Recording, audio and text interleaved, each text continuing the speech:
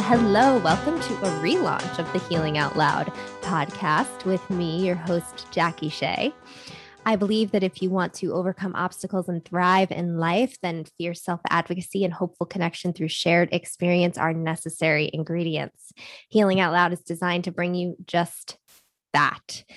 Inspiring, relatable voices that have made it through their darkest days to ultimate triumph by advocating for themselves and engaging with empowering self-care tools. I want you to start thriving today.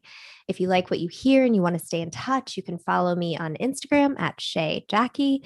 You can follow me at my website through my newsletter at jackieshea.com. And you can even contact me through there if you're interested in doing coaching with me. So today I am speaking with a recurring guest. She is a writer and teacher on the topics of humaning and healing. And we are talking about her new book, How to Heal Yourself from Depression When No One Else Can, Amy B. Scher. Hi, Amy. Hi, thanks so much for having me. This is so fun to be back. Thanks so much for being here. And we were talking about how we've never got to do video before. So it's so fun that I get to see you and I love our conversations. And of course, I want to talk to you for 3 hours about this book, but that is not sustainable for anyone. So I pulled some of the best nuggets, but it is I love it. Written up and dog-eared and all the things. I love the book.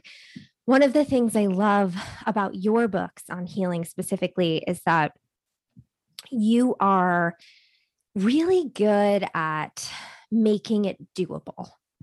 You're like, keep it simple. If it's 5 minutes a day, it's 5 minutes a day. So often we read these self-care books and these books on healing, and it can have the reverse effect where it's like, oh my God, how do I do all this? And you're really about getting past that perfectionist in us.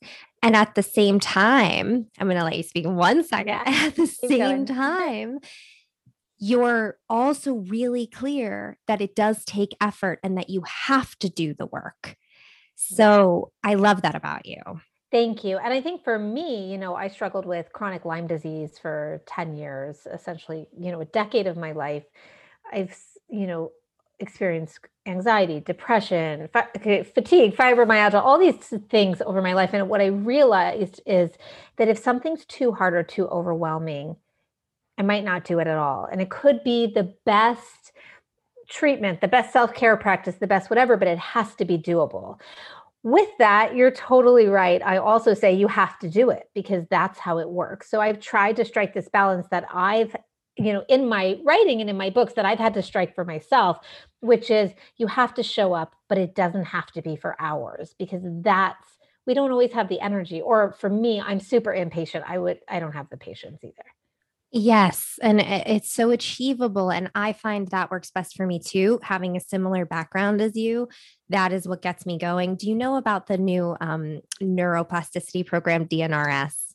Yes, I know a lot about it. So DNRS works for so many people. But what I find with my clients that the barrier is this like hour a day for 6 months. And if you don't do it for an hour a day for 6 months, it's not going to work. And blah, blah, blah.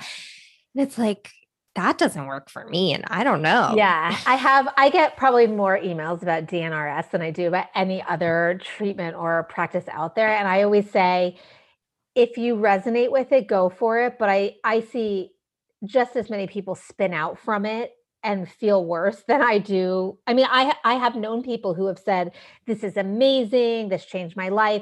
But I know as many or more people that became so overwhelmed by the stringent, rules of it that it became stressful. And when something feels stressful to us, it can undo the effects or it can make us worse. And so I always tell people, if that feels good, if you want that sort of rule, I have to show up for an hour. If you need that or you want that or that gives you comfort, go for it. If not, I always say it might be better to find another way before you pay for something and then also feel like a failure, like I missed a day, I have to start over. So that's such a personality thing with that program, but I know it well. Right. But I'm glad you brought up how you talk about stress in your book, and you brought up how it gets in the way of healing. So Yeah. you really make this accessible. And you did that in both of your other books that I've interviewed you on. You have three other books, but I've interviewed you on two others. Mhm. This is how I saved my life on your healing journey from Lyme, and how to heal yourself from anxiety when no one else can. And so I'm interested in what I know you have some personal experiences, and if you'll get into a little bit about what drew you to writing about depression. Sure. So I always knew that I wanted to write three healing books. My first one was How to Heal Yourself When No One Else Can, which is geared toward people experiencing physical symptoms, ongoing physical symptoms. And then Anxiety, of course, was the second book in that series. And then I always knew I wanted to write a third book, and I could have written it about anything, about pain, about fatigue, about whatever. But my own experience with depression in my family, and also at some point with myself, sort of drove me to feel really pulled to this topic because it is so varied in its meaning. It is so varied in how people experience it. And I feel like it's confusing. It's the most confusing of all the topics I could have written about. So I hoped I could bring some clarity to it. And I feel like that because depression can happen to anyone, and it can happen on varying levels, from just sort of feeling blah or blue to really not being able to get out of bed. And I'm in my early 40s now, but in my late 30s, after I had healed from chronic Lyme disease, after I had a thriving business, after I had written books, I actually experienced my own sort of version of depression. And it was at a point in my life where I had everything I always wanted. And it was really confusing why I felt like shit when I had everything I wanted. And that's what helped me to really understand depression in a new way, being the literal depression of self, the literal pulling down or pushing down of who we really are, and the disconnection we can feel from ourselves. And sometimes that shows up when we have everything we wanted because we finally got everything we've been working toward for the last 10 years, but maybe that's not what we want anymore. Maybe it's not what fulfills us. Maybe, um, the last few years have just been so tough and we've been buried by our own stresses. But it helped me gain clarity on how important this topic is, not just for people who can't get out of bed, but also for people who are just kind of like drudging through life. And I think depression a lot of time comes before chronic illness. And so I felt it was a really important topic to speak on. Wow. And so, look, I have to mention the year we've had. Yes. We're in a pandemic, we're in a collective trauma, as far as I'm concerned. Um, that is just one layer of what has gone on this year. We're also experiencing, um, the pains of our fellows on a new level, and really witnessing that and wanting to do something about it. And so, how has you did all this work, right? You wrote this book 2 years ago. So you've Yeah. done all of this work. How has this year been for you, or what have you noticed in your clients?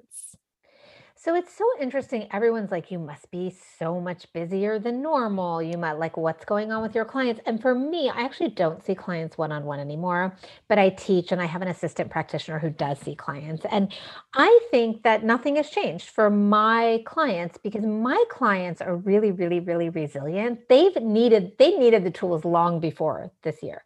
They understood isolation. They understood, so many of the things that other people are just now figuring out, like being afraid, having to navigate the healthcare system, not knowing what sources to trust. I mean, this is something, being uncertain about the future. Like these are all things that my clients and students have already been living. And so I think that my clients and students have been in a great place because they have the tools. They've been using the tools. This is not such a shock. I find that this has rocked people more so that have not really gone through something big in their life. They've had the job that they've loved. Their health has been great. They have a full-time nanny to take care of the kids. Like people like that have dropped to their knees because in some cases it's the first time they've had to overcome such huge obstacles. But my clients and students are my clients and students because they found me through the journey of needing the tools years ago, or, Mhm. however long ago. And so it's kind of been interesting. I don't think I'm any busier. I think as I write more books, more people find me, but I don't think that the pandemic has changed the lives of my clients and students as much as maybe some other lives. And how has it affected you? Have you had any pockets of depression over the last year or any pockets Um, of like discomfort? yeah, I mean, I've definitely had discomfort. Uh, I've had a lot of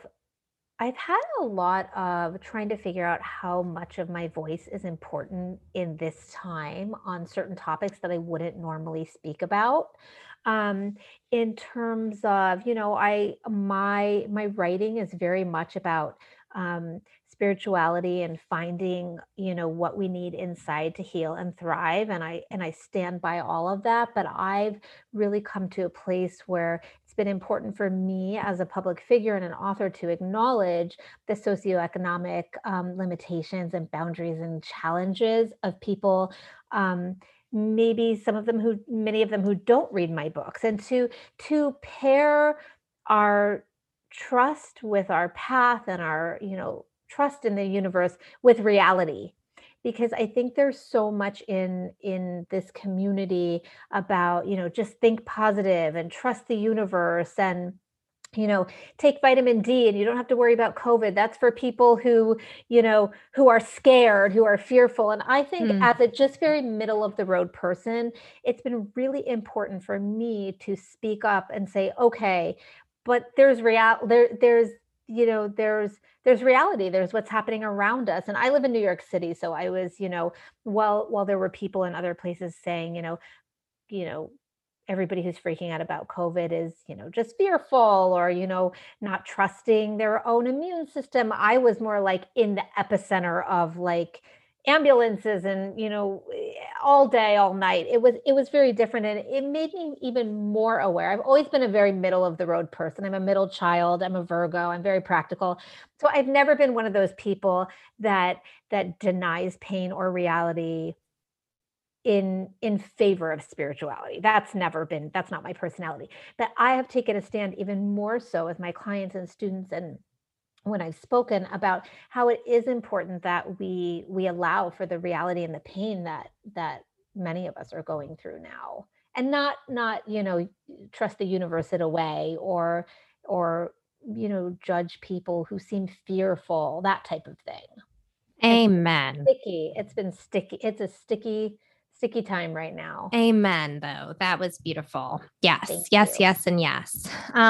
Okay, so let's talk about what depression is for people. Okay. You have really good examples in your book. You have really good definitions. So will you tell us what you started touching on it already, like depression of self and who you truly are? Will you talk just a little bit more about what depression really is? Sure. So from an energetic standpoint, and again, I'm very middle of the road because this doesn't mean that there aren't things going on a chemical level, on a hormonal level. That it doesn't mean that nothing else contributes to depression. But I always, in my work and in my life, I always also look at the core of who we are. How is what's going on inside influencing our hormones, influencing our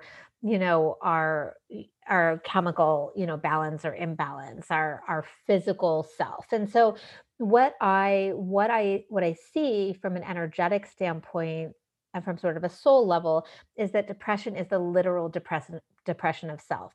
It happens when we become buried under our own lives, stresses, traumas, when we become disconnected from who we are. And a lot of that can happen when we favor the needs and wants of others above ourselves.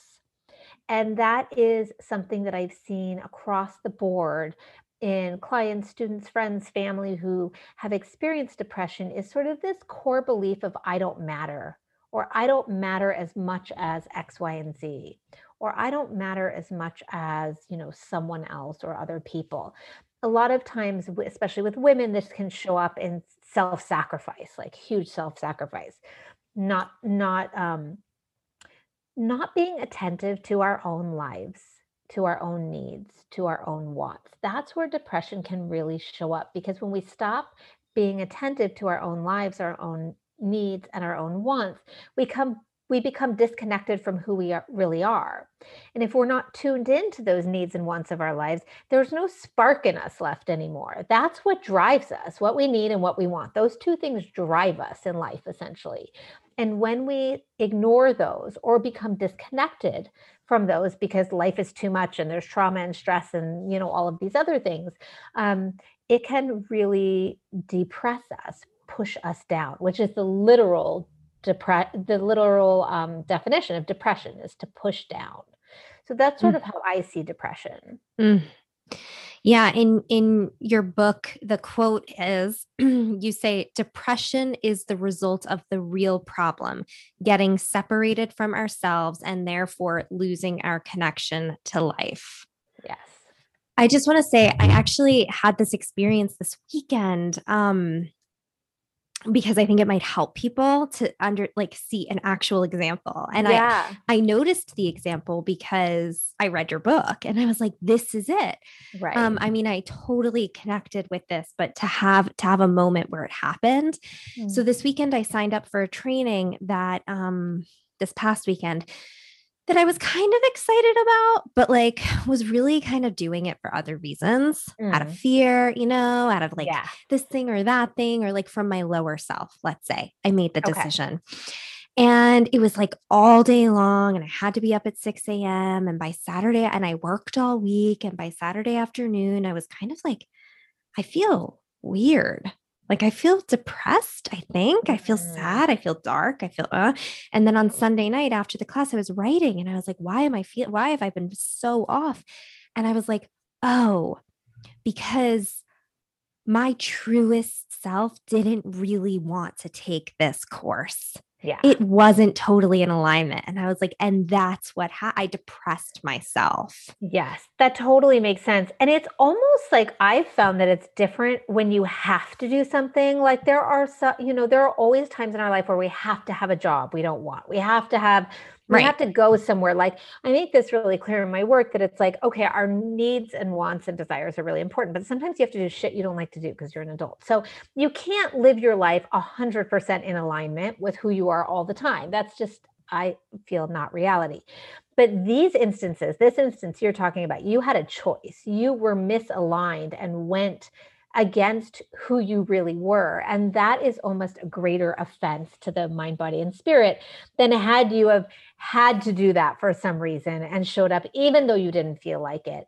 Your body probably really felt that because it was really telling you that that wasn't going to work for you. Yes. Yes, totally. And it got me to, I was going to do a different one this coming weekend, and it got me to just reschedule it, Yeah. to be like, oh, yeah, that's just not right.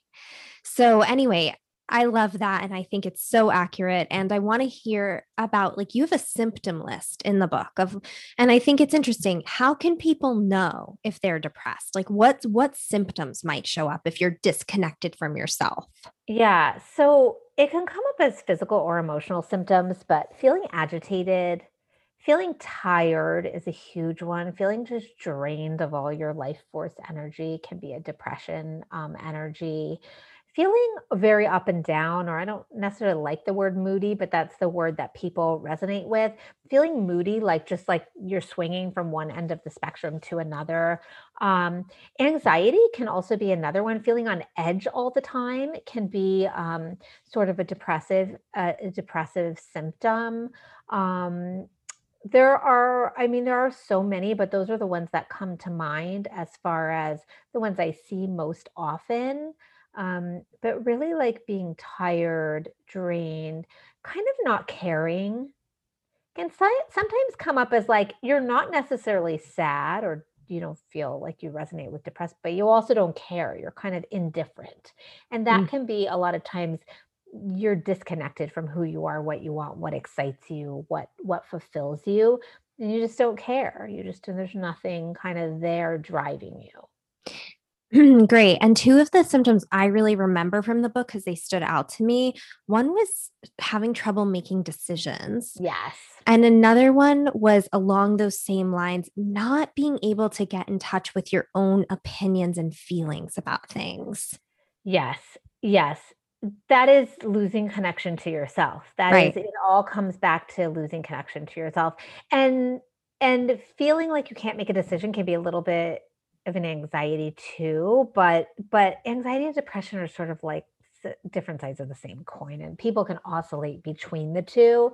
But yeah, just feeling that is a disconnection from yourself. You always know to some extent what you want or need. And and I used to have this mantra, this was one of my worst habits, is always saying, I don't know. When somebody would ask me, like, what do you want? Or what is it? How do you feel? I don't know. I don't know. I don't know.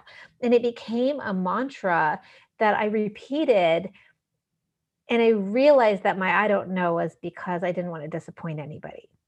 It was too overwhelming for me to feel into what I knew and make a Mm, decision because I really didn't want anybody to be upset. I was like people pleaser times a million. And so mm, now what I tell people is if you really want to know how you feel, ask yourself, and I have a bunch of questions in the book, but ask yourself how you would feel if no one would ever care or find out how you felt. Like if you have a choice between A and B and you don't know which one to do and no one would ever care, like you choose, no one would have an opinion about it one way or another, what would you choose?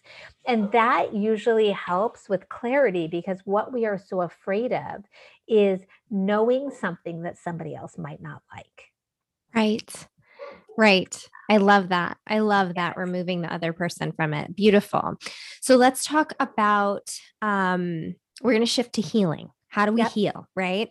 Here's one of my favorite quotes from your book, another one. The good news is that you don't have to be stress free and in a Zen like state in order to start healing. But you've got to give up the fight of trying to not be where you already are. The energy of fighting and the energy of healing are opposing energies. I hate that. It's so annoying, but it's so true. When I saw clients regularly, they'd be so mad at me because there's this whole, idea of surrender. And I would say, you just can't hate where you are this much and then move forward. It's just not, I would say it's so annoying, but it's just not going to work. And it is true. Healing and pushing or fighting are opposing energies, and you just can't, you're just going to be in a gridlock. And so I always say that it's okay and it's good to want to move forward, but you also can't need to move forward right this second. Like I get emails from people that will say, I'm bedridden, I can't, eat anything, I have no energy, I need, help with all my daily activities, but I need to heal so I can get back to work. And it's like, okay, I totally get that, but you first need to be able to get out of your bed, right? So it's that energy of really fighting where you are. And like, you can't go from depressed to happy instantly. You can't go from bedridden to healed in a moment. You have to sort of baby step your way there or take micro movements, which is how I describe it in the book. Um, but I get so many of those emails where it's like the thing that they're saying they had to do yesterday is like you have like 100 steps in between now and that, and it will just help you to stop focusing on I have to go to work tomorrow when you can't feed yourself. Like that's not, like, let's just admit that's not reality, as painful as that might be, and surrender to what is reality, which is I feel shitty now, but this is where I am. And it makes such, I feel like it releases all of this healing energy that you can then move forward with when you stop fighting. Oh my God. Yes. It's totally my experience on my own journey. It's one of the reason I pulled it out is because it's one of the things I see all the time from people too. And I was the Yeah. same way when I first Yeah. got sick. It was all just about getting back to my old life. Yeah. Tomorrow, now, today, Yes. yesterday. I And get it. yeah, and I like couldn't hold my own head up. Like there was no it Yeah. didn't work. Yes, right? And it's like in a fight, I tell like my students, in a fight between you and reality, reality will win. Like I just guarantee, I'm Yeah. like, sorry, but that's just what it is. You will not win. So if you just surrender to what is just for now. You don't have to surrender to I'll be this way forever. But if you surrender to the reality of what is right now, I just feel like all this healing energy like all this energy is released, Yes. being tied up, and then it can actually go to what you want it to instead of fighting reality, which is useless. Right. Right. So there we are at the first step. And I love the other part of this quote that you don't have to be stress-free. We don't have to be stress-free to heal. No. So here we are. Now, all of your books are Heal Yourself when no one else can, right? So I want to talk a little bit about what is self-healing, because there's a little bit of flack in the industry, the wellness industry going around right now about how there's someone in particular that's getting a lot of flack about this. And there's an idea that it can be really destructive to preach self-healing. And I think you and I both agree with that. And I want you to just give us what you see as self-healing. So self-healing doesn't mean do it alone. It doesn't mean do it without medicine. It doesn't mean do it without practitioners. It doesn't mean do it without doctors. It does not mean anything like that. It means do the part of healing that no one else can do but you. That's it.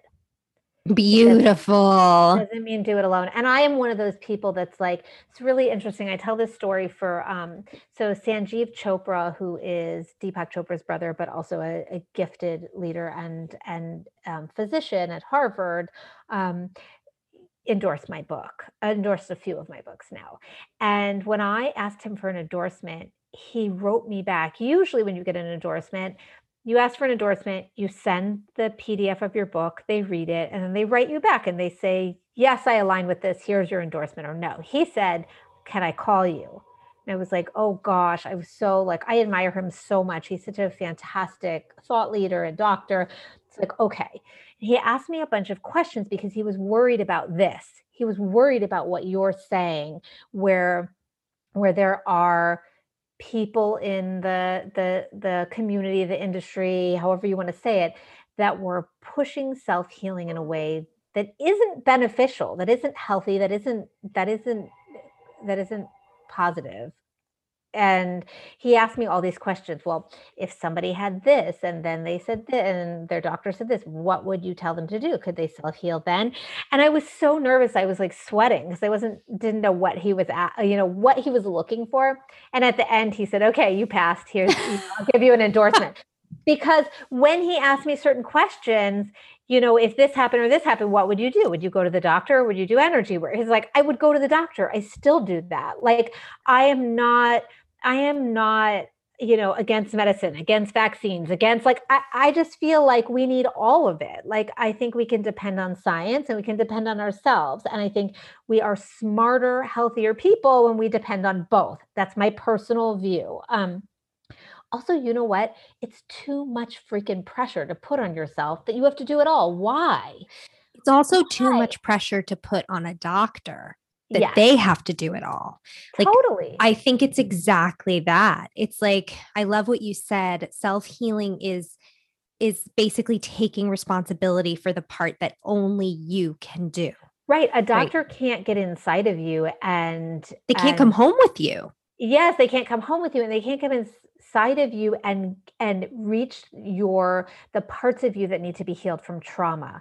They can't change the way you respond to stress. You can help yourself change. So it is really about doing the part that no one else can do for you. And then using the support of practitioners and doctors and medications or supplements or whatever you want to do to also help support your body. And I am one of those people that I use energy work and emotional work for everything. But guess what? When I have really bad cramps that time of month for, my cycle, I take Advil because Advil is like one of the best inventions known to man. And that's okay if I take Advil for 2 days. Like, do you know what I mean? Like, I don't know where our society and our healing community lost track of like what's reasonable and middle of the road. I don't know what, especially this year, I don't know what happened, but it's important to talk about because it's too much. It's too stressful and it's not helpful to be totally one way or another.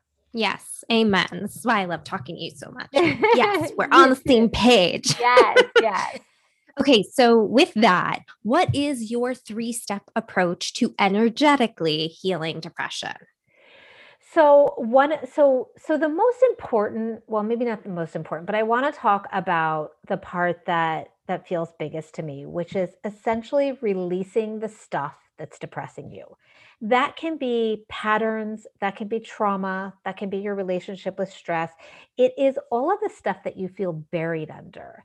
And that is the part that I think needs the most emphasis. It's working with the fight, flight, or freeze the fight, flight, or freeze dynamic in the body to calm that response, to reset your nervous system. It's letting go of the stress and it's changing patterns in your life. Those are the three things that I focus on with people. The last part is a little bit newer to my work. I've always talked about changing patterns, having good boundaries, listening to your body, making decisions for your life instead of letting, fate decide for you.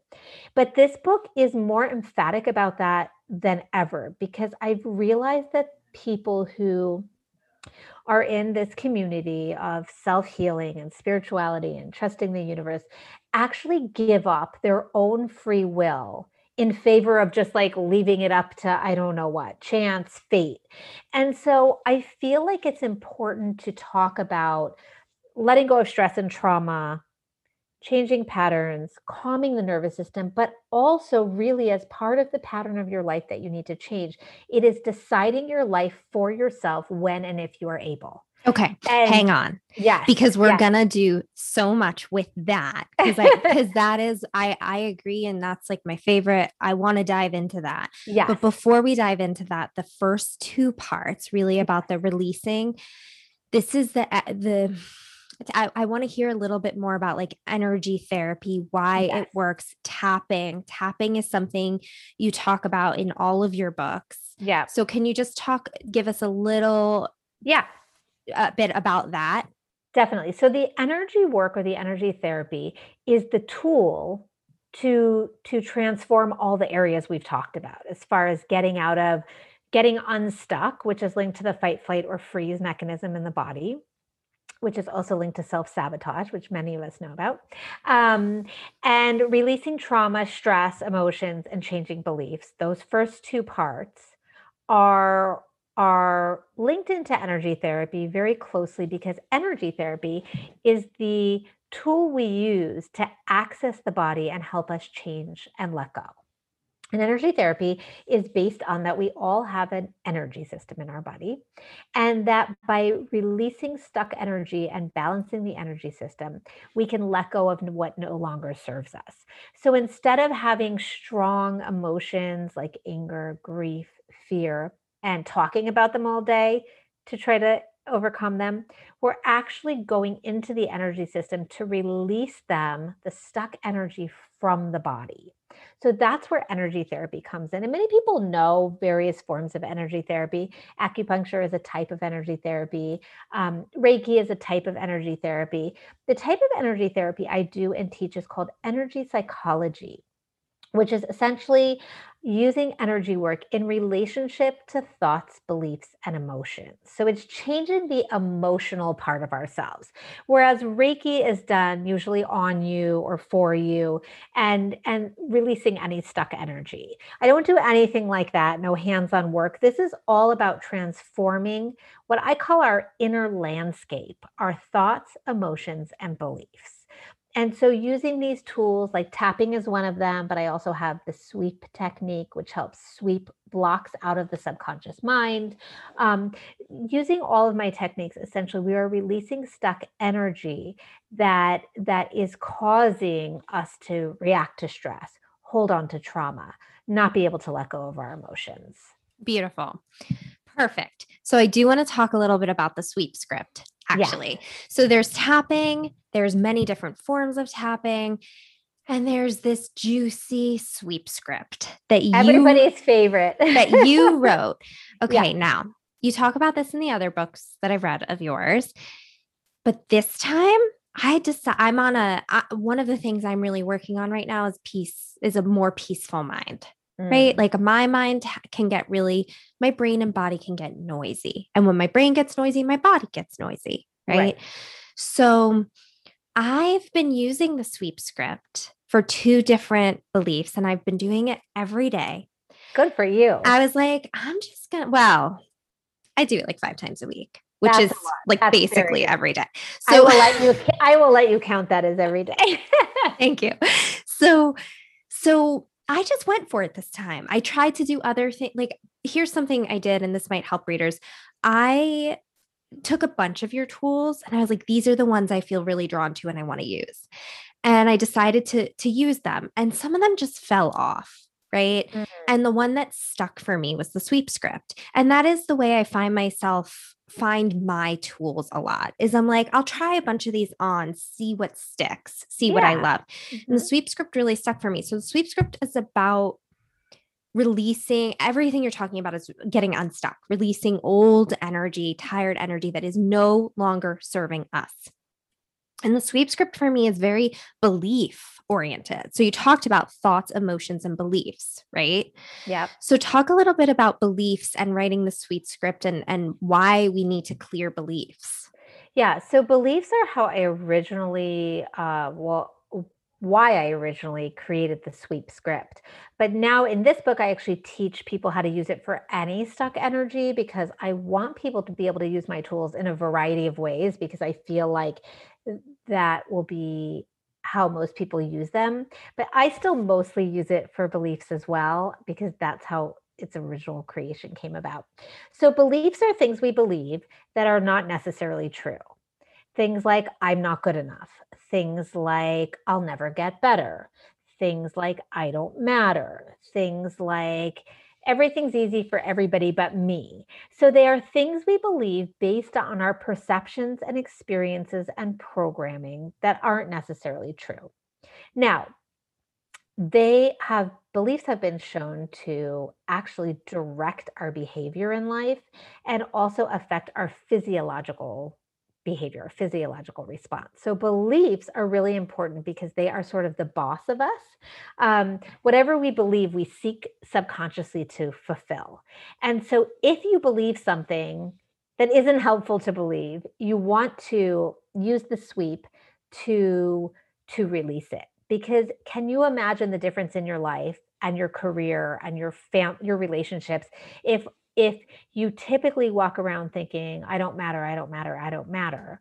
And then you change that programming and your new belief is I do matter. Can you imagine how every interaction in your life would change with relationships, with your work, with your health? It just makes such a difference. And so I have pages and pages of beliefs that can be cleared in the book. And the sweep is really great because it's just a script you read. You don't do anything, you don't tap, you don't have to really think of anything in particular. You just read it. And beliefs are sort of my like jackpot or my gold mine of like coming to health because I realized I believed so many crazy, crappy things. And I say that very lovingly, but I was like, how did all of that get in there? But a lot of it is programmed from when we're young, actually before the age of 7. And then we grow up and we're like in our 30s or our 60s or whatever. And we're like, ooh, I still believe like things a 7-year-old believed. It's terrifying. I try not to think of it too much. So I have all these suggestions on what beliefs people might clear in terms of what's holding them back. And that's what the sweep script is for. It's awesome. And yeah, so it's really our subconscious, right? It's operating from our subconscious. And one of the beliefs I found in this journey, I was doing a bunch of like, what are my beliefs, right? What are some of the deeper beliefs? I've done a lot of belief work, but I just was going deeper. And I realized that I have my inner child.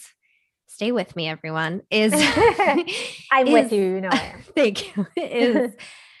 Is afraid of me being 100% healthy because if I'm 100% healthy, I might not pay attention to her and her needs. And there's this thing where it's like the sicker I am, the more I pay attention to myself. Yeah. Right. Yeah. I'm going to be like, oh, we need to lay down. We need to cancel that plan. We need to say no to that person, set boundaries, Right. eat healthier. Right. So there's this belief inside of me that keeps me stuck that says like, without sick, will you pay attention to me and take care of me?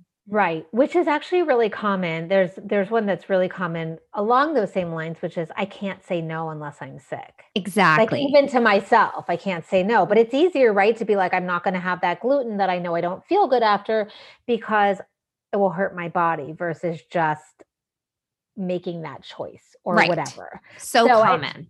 so common, so common. Yeah. Or, yeah, or I'm not going to say no to that event or that person. And no is a big one too. I don't know if that comes up for you, but that's a big one, is just saying no to the things we don't want or aren't able to do Yeah. in whatever way that shows up, not just events, but even I find like a lot of times just talking on the phone is just not my thing, or it's exhausting. And it's how do you say to somebody, I don't wanna talk on the phone. You know what I mean? It's like Yeah. those little things. It's not even just about going somewhere. It's like Yeah.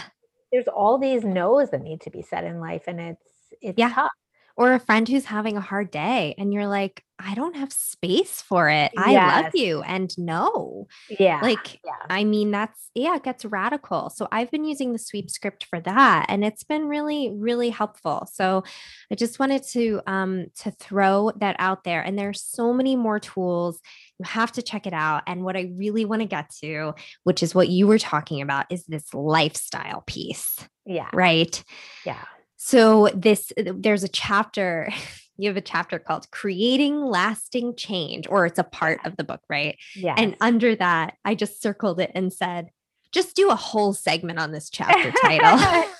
Yes, yes, because we sometimes do all the work that's sort of quiet and spiritual and feel good. But then we don't want to do the part that's like, okay, now you got to stand up for your own life.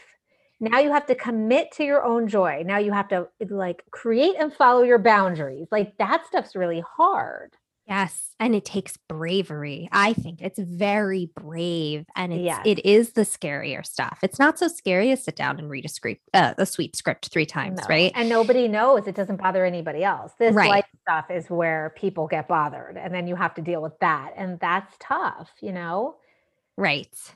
But decision making, boundary making, listening to your body, all of those are pieces of that. And I do find, and I talk about this a little bit in the book, but I'll tell the story here because it's so important. I get so many emails every year that start off and say, I'm in a toxic relationship, and I feel, this person doesn't hear me, and I feel this and I feel that. What energy work should I do?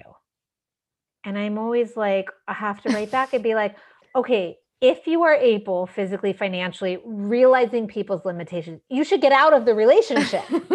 Like that, the energy work can help you gain confidence to do that, but also you can make a decision to do the thing for your life that you need to do to be safe, to be healthy, to be happy. So I mean, I don't usually use this term, but there's a lot of talk about spiritual bypassing, and that's exactly what this is. It's it's doing the spiritual work or the energy work or the meditation in order to avoid what you need to do, what actions you need to take for your own life. And I see it more and more as this sort of spirituality um, arena grows, I guess, where people are finding comfort in it, but then it becomes such a way of life that they forget that they could just take action. Like sometimes for me, even I'll feel overwhelmed by all the stuff I have to do. So it's like, oh, I really need to, tap on that. And then sometimes I just think, no, I should just get up and go do the thing. Like I don't need to tap on my overwhelm unless I'm literally frozen in overwhelm and like I can't, like I'm really feeling stuck. No, I should just get up and answer my emails, or I should just get up and do my taxes. Like that would be so much faster and better. Like sometimes we forget when we're spiritual people and we've been using these tools that we can also just do stuff, right? So that's sort of the last part of the book. And I call it my tough love chapter, but I think it's needed. And I think in my previous books, I was so gentle, which I think is also important. But in this book, I'm like, all right, now you've done all this work and you have to do what you have to do for your life. And there is no substitute for it. There is no tapping or, Right. sweep. There's no tapping or sweeping you can do to substitute getting out of a relationship that no longer works, and again, we all have limitations and I want to be so sensitive to that. But when and if you are able, you have to do what you have to do. Yes. Yes. And I have really found in my own journey, Amy, that the beginning of my journey with healing was all about gentleness because I Mm, was so hard on myself. And that's really mm, common that there's no self-compassion and self-love in people that are starting out. And that is the foundation. yeah. And then the further along I got, the more I needed to start balancing Yes. between just do it and just know, like, no, we're not going to Yes. go there right now. Like a tough Yeah. love voice with myself Yes. and the Yes. gentleness. Yeah, I had that too because I was so self-critical that one of my huge sort of challenges was learning to be kind to myself. But then I realized that I can be a person who doesn't push myself when I need to because I'm like, oh, well, I don't want to like push myself, or if I don't feel like it, I shouldn't do it. And then it's like that causes another problem. And again, there's room for it all. Like there's room for Eastern medicine and Western medicine. There's room for self-compassion, and there's room for calling yourself to your greatness. Like there's room for all of it. Yeah. And in fact, similar to like using the doctors and the energy medicine, there's not just room for all of it, but using all of it is really ideal, Yeah. And it right? takes the pressure off. Like, why put the pressure on one thing when there's all these different things you can do in your life? Like, if I'm super, super stressed out about doing some things and I can, sit there and tap, well, it might be that actually doing the thing would relieve me of the stress a lot faster than, a half hour of energy work so that I wasn't so stressed about doing it. Like, of course, this is very situational. It depends on what it is, but like sometimes just get up and do the thing and you'll feel better. That's right. It is situational. And Yeah. and it is up to you to learn, like, what do I need right now? Do I need to sit and soothe, or do I need to get up and do it? Yes. So you say, I see this work as a lifestyle of paying attention to yourself and your needs and attending to them when you need to at last. Yeah. Girl. It's the lesson. It's the lesson. So this is how we create lasting change. Now, what are some of the roadblocks for people? I mean, I think one of the biggest roadblocks is people pleasing, over helping, overextending our energy. A lot of it are those beliefs, those stuck emotions, and such.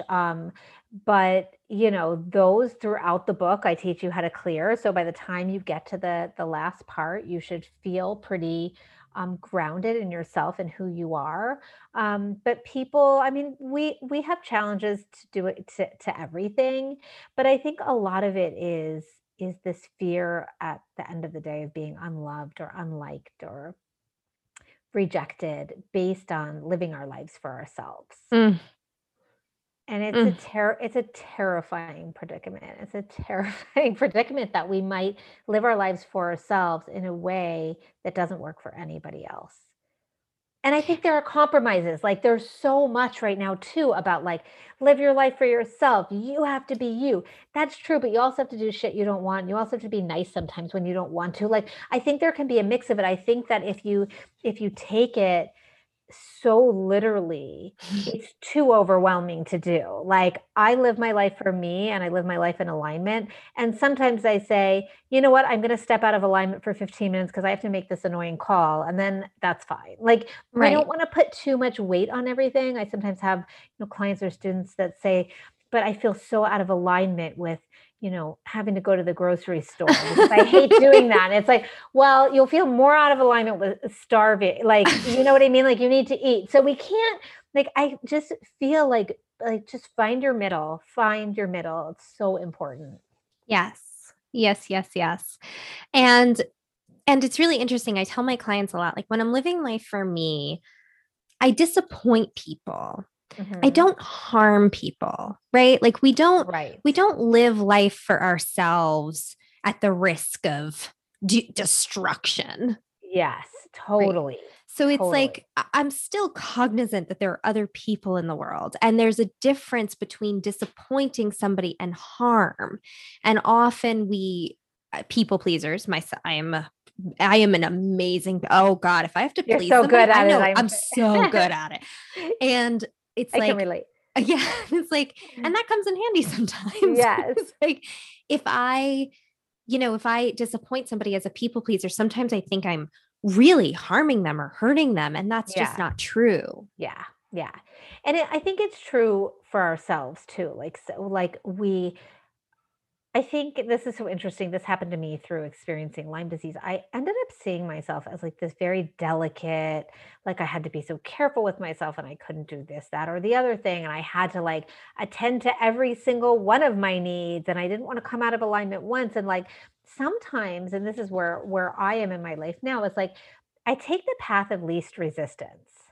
I take the path of least resistance. So and I tell clients to do this too. There's a client, you know, somebody suggests they get an x-ray and they're so like, I don't know about x-rays because of, radiation. And do I really need the x-ray? And I always say, it depends on how you feel. But for me, I would be so like, then if you don't get the x-ray, what are you going to do? Then are you still going to be in pain? Are you still going to be questioning? Are you going to be anxious about what the x-ray would have told you? What's the path of least resistance? For me, with medicine and with like Western medicine, it's sometimes just like, do the thing. I'll survive the x-ray. It's not like, the end of the world. I'm not somebody who typically takes antibiotics, especially because I took years of antibiotics, which who knows did what to my system with Lyme disease. But if I felt like I wanted to now, I would take, I haven't in at least a decade or more, but if I wanted to, I wouldn't become so caught up in not taking antibiotics if 4 days of antibiotics would help something that something else wasn't. Do you know what I mean? Like, Yeah. this is an example in Western medicine, but it's also like, a lot of this is true with with our current time with COVID, and like I'm just finding like, what's the path of least resistance to get back to living a life as a society that feels good? Like, there are people who are so against masks. For me, I'm like, I put the mask on, I go out in the, like, for me, I don't understand that. But for me, it's also the path of least resistance. I wear a mask, I get to go do stuff. Right. I wear a mask, I don't worry about harming anybody else. So it's finding your way, but I always say the path of least resistance is a good place to shine your light on, because that helps you get clarity outside of fear. What feels easiest and best to me, even if it's against, or even if I have to put my fears aside, helps you find what truly feels good. And what truly feels good is going to be best for your mind and body. Right. Right. Beautiful. So, in this book about depression, why do boundaries get a whole chapter? Because they needed one. They needed one. And I think boundaries, so many people are talking about boundaries because so many people are talking about empaths. And I had such an incredibly shocking realization about being an empath that I needed to write about it, which is that my conscious boundaries, or lack of conscious boundaries, lack of being able to say no, directly impacted my being an empath. So prior to realizing, wait, I actually have no boundaries for myself, I thought I'm empathic, I'm sensitive, I can't handle anything. I pick up on the emotions of people around me. What I realized is that conscious boundaries, saying no, deciding what's yours and what's other, helps to support the physical body. So I don't believe that there's somebody that's empathic that doesn't also have a lack in making boundaries for themselves. And when I started having better conscious boundaries, when I made the choice that I'm just going to say no, guess what? My being an empath affected me in a much lesser way. So they feed each other. Being an empath makes it hard to set boundaries, but when you set boundaries, it's better for your energetic body. And I have had less issues being an empath as far as picking up on other people's emotions, so much so since deciding, wait, I've got to do something on behalf of us. I can't just go out in the world and be like, I absorb everything. I'll do energy work. I'll protect myself. I'll close my eyes and picture light around me. Those things are all helpful tools, but you also got to say no. Right. You also got to do the things that create Right. boundaries. I feel in many ways, we as conscious, speaking, living beings, we are the leaders and our energetic body follows, not Mm. the other way around. And that was a misunderstanding I had for a long time, which is why I felt so out of control as an empath. It was really Right. taken down by everybody else's stuff. But the more I say no, guess what? The more other people's stuff does energetically can't sort of penetrate my system. Right. And for me, I am sure you relate to this, but I even took it a step further. It wasn't just that I would absorb it energetically. I really like gave myself the honor of being the president of people's emotional life. Like I Yeah, was just like, you're sad, no one else can hold this for you. I'm going to I'll do hold it. it for Right. you. Right. You're having anxiety, come to my couch, lay on my couch. Like I Yes. really felt like I can do this for people, so I Yes. should. And Yes. Totally. so learning like I can do this for people, but I don't want to. Yes. Totally. It's so important. I had that same realization. Like, I feel like I am like the best person to come to in the world if you ever are having a meltdown. Like, I am Right. so good. I will hold you up. But just because I'm so good at it, like, I'm also really good at like cooking and I don't want to do it every night. You know what I mean? Like, Right. just because you're good at something doesn't mean you are obligated to it. So I love that you share that because I've had the same experience where it's like, wait, I can be the best person at it. Like, I'm also a Virgo, so I think I do things really well because that's Uh-huh. a Virgo trait. So I am really good at it, but that doesn't mean I have to do it. There are other people that can do it too. Like it's such a including the individual who's yes, upset, yes, right? So it's like totally. we can hold ourselves and it doesn't serve somebody to show them like I'll always hold you in this Right. moment.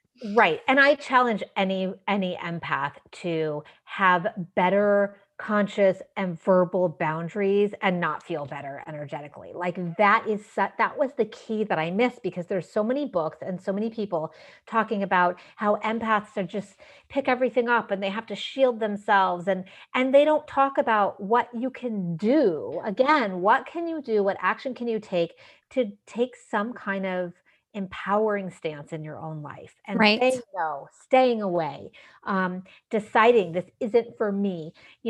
Sometimes, I live in New York City where it's hard sometimes to walk around, especially the more poverty stricken areas. And I do what I can. I donate to food banks. Whatever. Sometimes when I'm walking down the street, I look the other way. If I see something upsetting, I look the other way because Right. years ago that would have felt horrible to me, but when I do as much as I can in a certain way and I've hit my limit, it's an act of self-care to not tune directly into everything. And that's what we're talking about. Right, right. And boundaries are also your admittance to yourself that your admission to yourself that you have limitations. Yes, it's drawing a line in the sand around yourself and saying this is mine and that's yours. And that's Yeah. okay. Just like we have stuff, other people can be trusted with their own stuff too. Right. Beautiful. So we're getting to the end. And I just want to ask you, Amy, I see a through line between your books. And I might be wrong about this, but the through line I see for you, what you talk about when you talk about radical healing, depression, anxiety, physical health, all of it goes together and all of it is separate. What I see is that you really talk about the healing is in living authentically. Yes. Is that true? It's true. It's being yourself. It's so simple. I don't know why it becomes so complicated for us. I mean, I do know why, but it's just being who you really are and being okay with that. It's being Beautiful. human. It's being human. Right. So from this moment forward, for people who are listening that are in depression, that are struggling with depression right now, or maybe just in this moment are like, I think I do have depression. What do you suggest? I mean, obviously get your book, right? And start doing the work. And I don't want you to walk away from this episode thinking like, oh, that was great information. Now I'm going to go on with my life, like we do with most podcast episodes. I want you to take action starting today. So, Amy, what do you suggest they do take action today? So I I think one of the starting points for healing deeply and making what you heard today make a difference for you is telling yourself the truth. What is the truth of your life right now? What do you feel? Are you depressed? In what ways are you not holding boundaries? What story have you been telling yourself that's kind of bullshit and that you, not by any fault of your own, but just old programming? And this is one of the things I talk about in the book, but tell yourself the truth, because you cannot heal anything from any place other than the truth. It doesn't mean you have to act on it right now. If you tell yourself the truth and the truth is kind of scary, you don't have to do anything with it. But the acknowledgement of the truth is really how you feel, what you need to work on, what hasn't been working for you, how you've been depressed or suppressed, what's burying you. If you can start with the truth, you'll have a path. I'm like, what is the truth that I'm not telling myself? Is there one today? I mean, I do this with myself a lot because once you start doing this work, Amy, I don't know if I'm sure you have this experience. It becomes really hard to not tell yourself the truth at some Yes. point. You know that you're lying to yourself. Yeah. And you feel it and you're like, "Oh, yes, I Yeah. It agree." doesn't feel good. No, not always. That's beautiful. And that's one of your promises in the book. It's like Yes. promise to yourself, number one, tell yourself the truth. Yes, and also people come to me or write to me and they say that they're confused and they don't know how they feel, and a lot of times that's just a cover up because you're afraid of the truth. The feeling inside is, I don't know the truth, and I don't know the truth because I'm too afraid to know it. Yeah. So it is really important to start listening to that or start acknowledging it. And again, you don't have to do anything with it today, but just see, once you know the truth, where that leads you next. I tell people a lot, I wonder if you agree with this, that we are powerless over our truth. Like, Yes, I that's think so my true. truth is divine and it's something if I had power over who I fell in love with, for example, Yeah. I don't know that I would have chosen Ian. I mean, I love him, but like, Yeah. if I had total power over who I Yes. fell in love with, Thank or goodness we don't. We'd thank probably screw up our lives if we controlled them too much, right? thank God we don't, really, right? And if I had total power over, if I wanted to have children, like that's a truth that's just in me. Like I don't know if I have power over that. Mm, And there's just like whether I'm happy with something or unsatisfied with something, I don't have total power over that. It's just yeah, this I this like that. this like guttural reaction in my body, and it might be okay for somebody else, Yeah. right? But it's not okay for me, and that's how I know that I just have this north star, this guidance inside that I'm not totally in control of. Yes. Yes, and I always tell people, if they feel like they don't know the truth and they ask themselves a question, is something a yes or no for me? And it's a I don't know, it's usually a no. Like with Mhm. decision making, is this the right person for me? Is this the right job for me? Unless it's a strong yes, unless it's a yes, yes, yes, it's probably a no. And sometimes it takes practice. If you've been ignoring your truth or you've been disconnected from it, it is hard to know sometimes, but if you really tune in, you can figure it out. Right. And what you've been saying through this whole episode is like, and there might be a time where you're like, no, this job isn't right for me. And it's paying the bills right now. And I'm staying. Totally. Right. So it's like, there are still going to be times where you know that something is off for you and it's giving you something you need. So you're in it.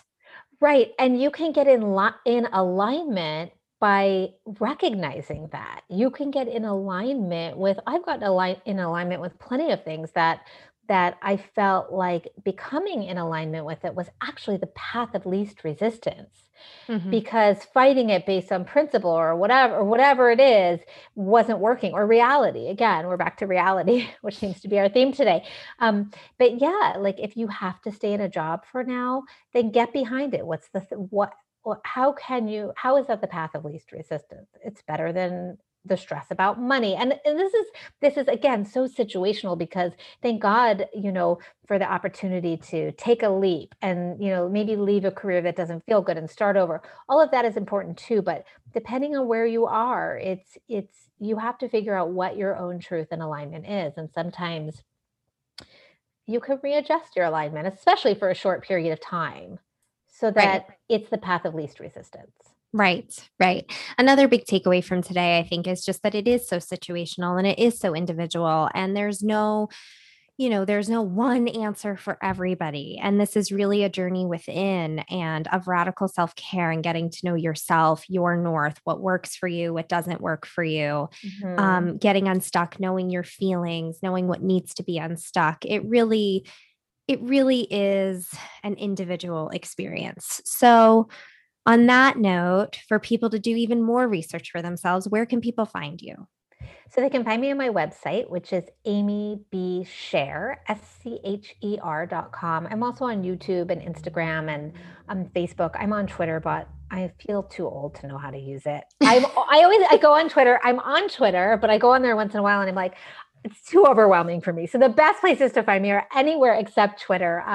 But there's lots on my website. There's lots of free videos on YouTube. And then of course my books, and most of my books, I like to say, are at libraries. For those of you who have access to libraries, most of my books are carried at libraries too, if you don't have the financial means to get a book, to keep.